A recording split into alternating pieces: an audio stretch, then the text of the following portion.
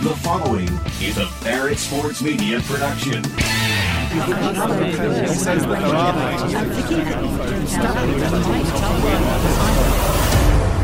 We do the digging, so you don't have to. We've got breaking news. Breaking news. Breaking news. Bringing you the biggest stories from the industry you care about. This is the Media Noise Podcast. Well, let's hear it. Now, here's your host, Dimitri Ravanos.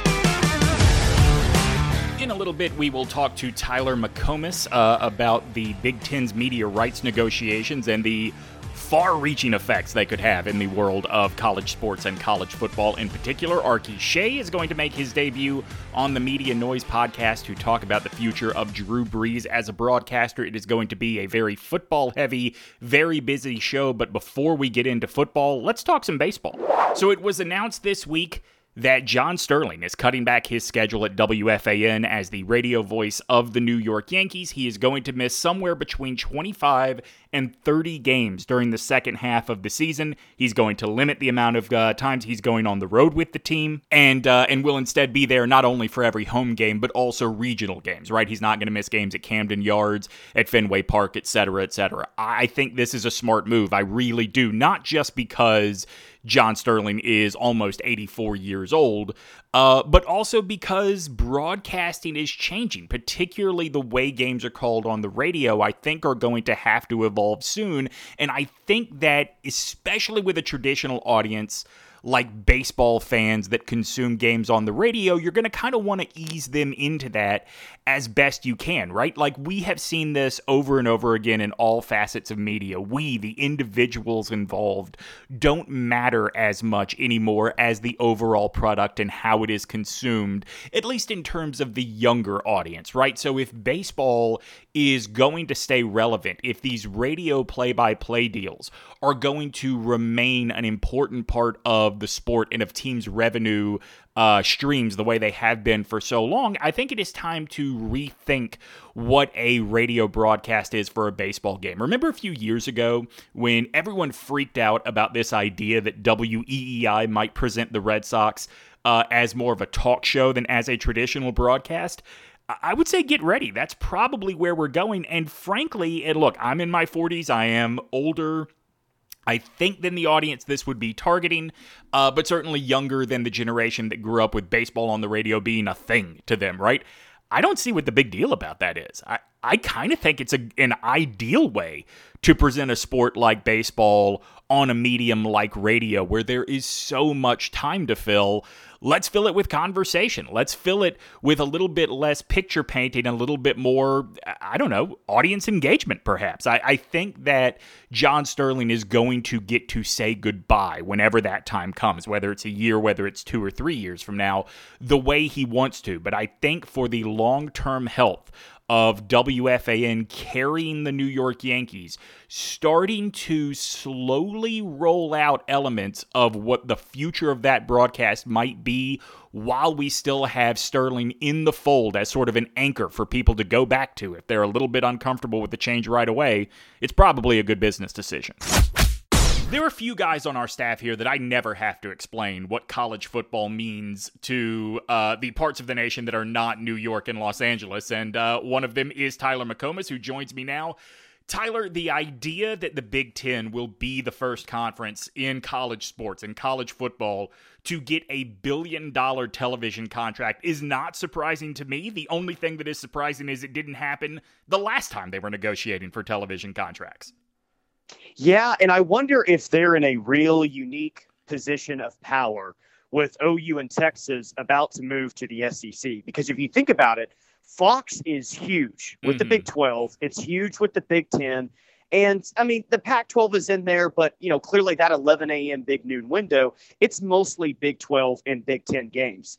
Well, Oklahoma and Texas are really the only teams in the Big 12 that rate very well and that you want to put in that Big Noon game. And not that the Big 12 will stop having, good football games once those two teams leave the conference. But if they want to rate in that 11 a.m. slot, I wonder if the Big 10 is saying, you going to take Cincinnati? You going to take Houston, UCF, Oklahoma State? Like, if you want to continue to make this work, Fox, you're really going to have to lean on the Big Ten almost exclusively. Not the Pac-12, not the Big 12. It's us. So I wonder if Fox is having to shell out a ton of money to the Big Ten with the changing landscape of college football. That's kind of what I mean. Like, Fox already has their deal done with the Big Ten, right? They are acting as consultants on this secondary deal. And I think this must be a situation of we just don't know the details of that Fox deal, because everything you pointed out is not something I'd even thought about. It is all very valid, but it strengthens my point, which is Ohio State year after year is the strongest team in the ratings in college football. That's one. Number two, all of these universities are gigantic, right? It doesn't matter how good Penn State is. It doesn't matter how good Wisconsin is. They have alumni networks all over the country that are going to tune in for these games. Like, Fox must have already shelled out well into the 12 figures to stay in business with the Big Ten if the secondary rights are going to go for $1 billion. Yeah, no, I think that's right. I do wonder how this changes the landscape of college football as well, because, you know, college football is a sport of have and have-nots. Yeah. Well, you're an Alabama grad. I cover Oklahoma. We're in pretty good shape with that, right?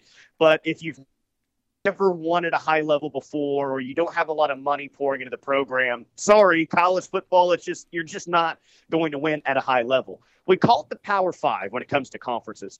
But with as much money as the Big Ten is about to get, and with as much money as the SEC is making right now, is there a real chance 5 years down the road, with the amount of money going into those two conferences, we'll still call it the Power Five, I'm sure, Dimitri, but is it really going to be the Power Two in college football? It's the Big Ten, it's the SEC, and everyone else. That's the thing that I think people that don't follow, I mean, college sports in general, but particularly football, I don't think get, like, yes, the NFL is a made-for-TV sport. Yes, the NBA is going to make a ton of money, what is it, in 2 years when their rights come up on the table? No sport is as driven. Like, decisions are not made at a high level based on what is best for TV in any other sport the way they are in college football. I mean, you're right. Like, things are going to separate more and more and more in terms of who has what. I mean, look, the ESPN has a deal in place with the SEC. They have already agreed to financial terms, and by adding Texas and Oklahoma, it completely changes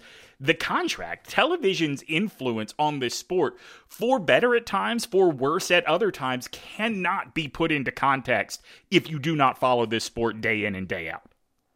Right. And I know that, you know, these networks, probably especially Fox, man, trying to re-engage the West Coast when it comes to college football.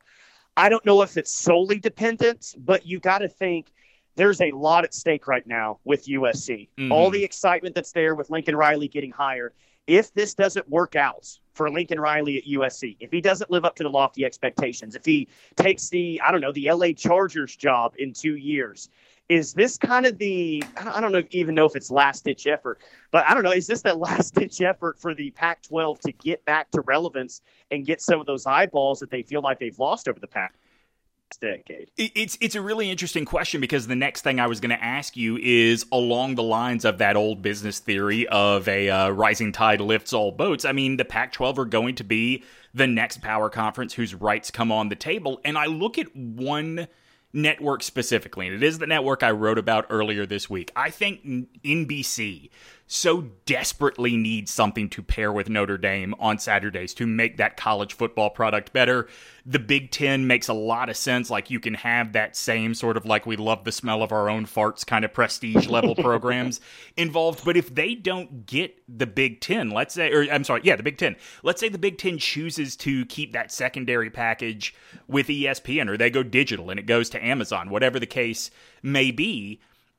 I think we could be looking at a deal for the Pac-12 where people like you and me that love this sport go, huh, really? But the number is going to be staggering. I really do believe that whatever the Big Ten gets is going to set the Pac-12 up in a great way. Not that they'll surpass the Big Ten, but it's going to make the Pac-12 that much more valuable, because now the big fish is out of the pond. So you feel like the Big Ten's deal is very similar to NFL free agency or NBA free agency. Once one guy sets the market, then everyone behind him is going to benefit off of it. I actually totally agree with that. So yeah, that's right. The Pac-12 stands to be Andre Drummond getting a max deal. Yeah, right, exactly. So Pac-12 football fans, I know you hate USC. I get it. But in some weird, odd way, it probably wouldn't be the worst thing for the conference if Lincoln Riley gets it going and ends up going to the college football playoff. I do love, by the way, you mentioned your article on NBC and Notre Dame. I wholeheartedly agree with it because this is where Notre Dame football lives. This is where it's at. You know where it's going to be. And you're totally right, man. It doesn't feel like they care at all what the broadcast looks like. We're just going to throw Jason Garrett in on Notre Dame. Like, that's one of the oddest fits I think I've ever seen for a broadcast team. Yeah, I mean, listen, they did it last year, right? Like, what excuse did Drew Brees have being on the Notre Dame broadcast? I mean, we are getting into that point where it's not just you haven't gotten guys from Notre Dame. It's now you are going out and getting guys, and this is the case of Brees, right?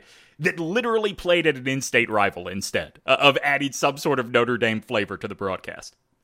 Feels like a minor league system almost. Like, all right, this guy Right. wants to get into broadcasting. Let's see if he's any good. We'll throw him on the Notre Dame football broadcast. And if he's any good, then we'll do something else better with him. But for right now, let's put him in the minors. Let's put him with Notre Dame. Got it. Wow. I know we've gone on for a bit, but I think this is a really good place to end it. Like when you look at what the Big Ten stands to get here from not just one, but two media rights deals, if you're Notre Dame and you're getting $15 million a year from NBC, how are you not rushing to join a conference? We've been asking that for decades now. It doesn't make any sense now. The newest addition to Barrett Sports Media is my guy, Arky Shea, a guy I've been friends with for quite some time. Arky writing not only columns, but all kinds of news for us as well. And Arky, yesterday, you put up the story about Drew Brees officially out now at NBC. And I don't quite know how to read this. On the one hand, you could say that NBC is leaving him free to pursue other opportunities. The other way you could say this is NBC is very clearly painting a picture of how they felt about Drew Brees' services calling football games. I think it's definitely the latter. By the way, I appreciate you introing that with you didn't quite know how to read it. It wasn't talking about my syntax. That's right. Good. I'm curious because NBC is very like invested in like the NFL product, right? Like they are completely into it. Not so much it feels like from Notre Dame, like the way they sort of play around with that broadcast team and host and shows around it. And when you try to sort of integrate a little bit with the Drew Brees fresh off of, spending 150 years in the NFL, I kind of feel like that they sort of took a shot on Drew Brees. It did come out the way they wanted. So this was sort of the quiet way to say, all right, because if you really like Drew Brees, you're not saying we won't stand in the way of another opportunity. Right, exactly. I mean, I don't think you're getting rid of him or I guess letting him walk after 1 year to go elsewhere. If we operated in this business with common sense, this would be a sort of red flag, right? This is why you don't hand out the big deal to guys that have not even quit playing football yet to even have the audition to see if they are any good. But here we are just, a month removed from the Tom Brady news. I wonder if now that NBC has pulled the trigger, I wonder, and I know you don't have the answer, but just speculate with me, how much effort does Fox put into making sure they're not doing the same thing after 1 year with Tom Brady? Man, it's got to be huge. It's got to be so much coaching and effort. The kind of money you're giving Tom Brady, part of that feels like it has to be like he's going to glad hand sponsors too. Right. Because if you've seen anything with Tom Brady speaking, social media, there is nothing to think that Tom Brady is going to be worth $400 million over 10 years to be in a booth calling the game. That's what you're interested in anyway, So let me ask you this, because that is interesting. You're right that there's nothing that says, worth $400 million, but you can look at Tom Brady on social media. You can see him in more off the cuff kind of interviews and at least see that he has a personality, right? From the day that Drew Brees got hired by NBC, I've been hammering this home and I will continue to say it because it is the truth. The next time I see Drew Brees say something interesting will be the first time I see Drew Brees say something interesting. Like, to me, the pursuit of Brees, not just the fact that he landed with NBC, but the fact that ESPN at that time was really going hard after him for Monday Night Football never made any sense. Tom Brady is Tom Brady. I guess it is easy enough to justify it that way, but I also wonder, if Fox is sort of pulling up these examples and going, oh, well, look, he's starting from a better place. I would hope so. But I think if you're talking about the personality you think you're getting out of Tom Brady, it may just be a personality. It's just not a very good one. Right. Like, it's not a very interesting one. I think that would bring the kind of eyeballs to the game that you weren't normally expecting outside of maybe the first few weeks. Because again, they're on the number one game. So it's going to be the number one teams playing the most people care about and gather Buku's ratings. Maybe you sort of integrate that a lot with the social media, and that's what you're also trying to buy.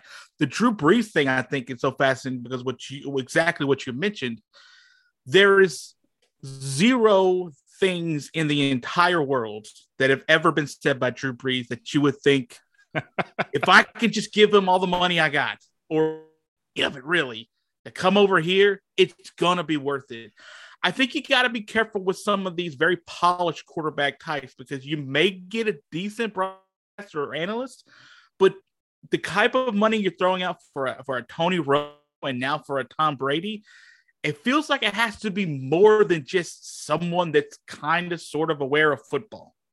Yeah, I mean, I've been saying all along, let's cut the bullshit and just put Randy Moss and Phil Rivers in the booth and make it country as hell. That is the ideal booth at this point for the NFL. All right, so let's talk about Drew Brees going forward. I mean, this is a pretty public failure, whether this is NBC getting rid of him or whether this is him walking away, stomping his feet because he didn't get exactly what he wanted. Like, NBC decided that they were better off with Chris Collinsworth in the booth for the foreseeable future than making that switch to Drew Brees, which was apparently the plan all along. There had been reports that perhaps Fox would look at him for their number 2 NFL booth. I really wonder if there is a bounce back in the world of broadcasting for Drew Brees. I know it's hard to just write him off given what his standing is in the history of professional football, but it does seem like there's something of a cautionary tale attached to this guy now. Oh, a huge one, because what he needs is kind of what Greg Olsen got, right? He needs the chance to be able to not be the premier voice. NBC has one game and then the playoffs. Like, they have one game a week and the playoffs. When he got onto that wild card game with the Cincinnati and Las Vegas, like it wasn't great by any stretch of the imagination, him in the booth. So he needs a chance if you're not this dynamic personality that just exudes what Tony Romo did with the knowledge thing, the pre-play knowledge that you got, or that's kind of interesting and compelling like a John Gruden was, and then what we assumed Peyton Manning was going to be if he got a chance to sort of hop in the booth and be that guy full time. Then you need a chance to go get your feet wet where you're not the focus of these games, because then that is what we always talk about in this media industry. Reps, man. You need reps, and you can't get thrown into an NFL wildcard game and expect to be any good. Like, it's not feasible. That is where we are going to say goodbye to this week. Thank you to Arky. Thank you to Tyler, both for making time for us. Today on Monday, we have a very cool announcement at the website. A very big thing is happening. So check out the website on Monday. We will talk about it next week during the show as well. All right. Talk to you next week, everybody. This concludes our broadcast day. Thanks for listening to the Media Noise Podcast with Dimitri Ravanos. Be sure to subscribe on iTunes and leave a review. And check back soon for new episodes. To stay up to date on the latest sports media happenings, visit BarrettSportsMedia.com.